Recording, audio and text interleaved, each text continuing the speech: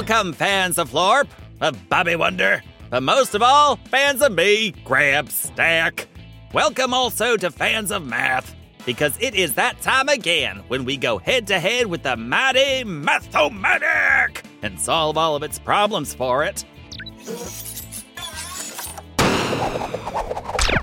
Why can't the mathematics solve its own problems? Good question. Seems like a character flaw to me.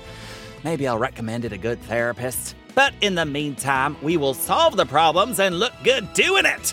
Personally, I'm wearing my top-notch math-solving socks with little addition and subtraction symbols on them.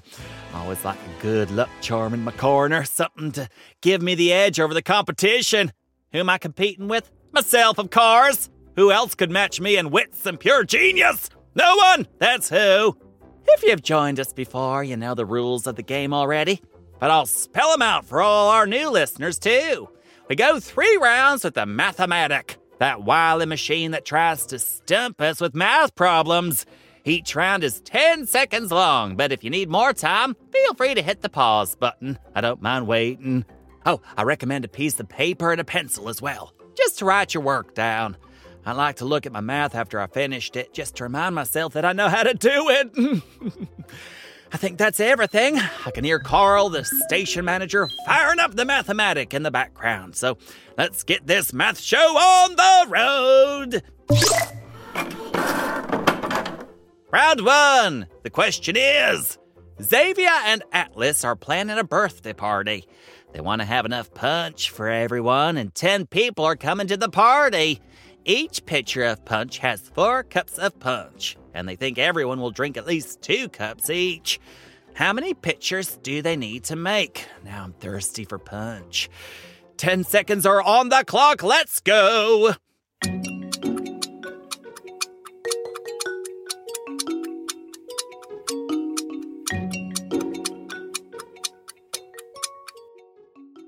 I don't remember being invited to this party. Although I haven't checked my mail in a while. Note to self, check the mail for my missing invite. And it better be there, because how do you have a party without old Grabstack? I am an important part of a balanced party. Let's just assume that I have an invite for the purpose of this question. We need to make some punch. If 10 people are coming to the party and they're each going to drink 2 cups of punch, then we need to multiply by 2, which makes 20. And then each pitcher of punch holds 4 cups of punch. So we need to divide our number of cups of punch by the number of pitchers. So 20 divided by 4 is 5. Which means we need to make 5 pitchers of punch to have enough for everybody. Unless I'm not one of the 10 people invited, in which case they'll have to bump that number to 11 guests and do the whole problem over again. Should have thought about that before you lost my invitation, Xavier and Atlas. Moving on to round 2. The question is,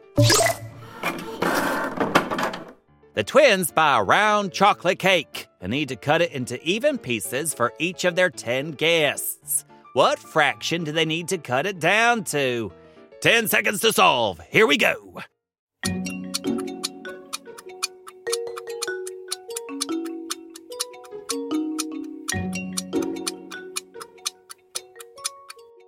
Again, for the purposes of this party, let's assume I'm invited. In which case, they don't have to cut the cake at all. 1 piece for me. And that piece can be the whole cake. I do love some chocolate cake. And it would be rude not to provide the guest of honor with the biggest piece. I assume I'm the guest of honor, even though it's not my birthday. But I suppose the spirit of the question is, what fraction would they cut it into for 10 people? If they cut a round cake evenly to give everyone the same size piece, then they will be cutting it into 10s. So each guest would get 1/10 of the cake. It doesn't feel like enough for me, but we can discuss details when I get to the party. Moving on to round 3. The question is, they order 50 balloons for the party, but realize they can only fit 30 in their house. How many balloons do they need to return to the store? 10 seconds on the clock. Let's go.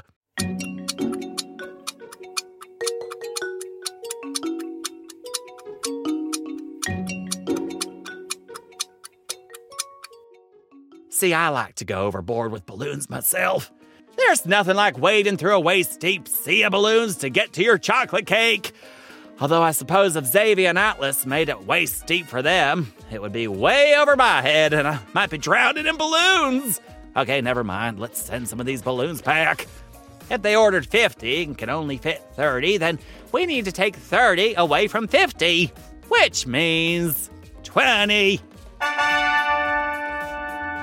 They have to send 20 balloons back to the store. Phew! That makes 3. Good job, solvers. We did it again. The mathematic is no match for us. And we helped Xavier and Atlas plan a whole birthday party. I swear, math is never more useful than when it's helping me plan a big old shindig for my friends. Can you imagine having a party without enough punch? It would be a travesty. But y'all pulled through and we did it. Don't forget to come back Friday for Listener Mailbag. That's that special time of week when I answer all your listener questions. Whether it's what kind of shoelaces does Bobby Wonder prefer and why do flamingos insist on being pink?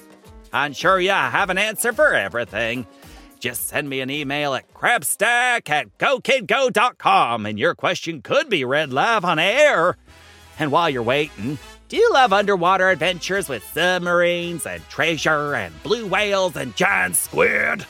Then you will love the Whale of a Tale Adventure Series, starring Xavier and Atlas. Just search for Go Kid Go wherever you get your podcasts, and you'll be off on your own aquatic adventure. Have a marvelous day, folks. Crabstack, signing off. Go Kid Go.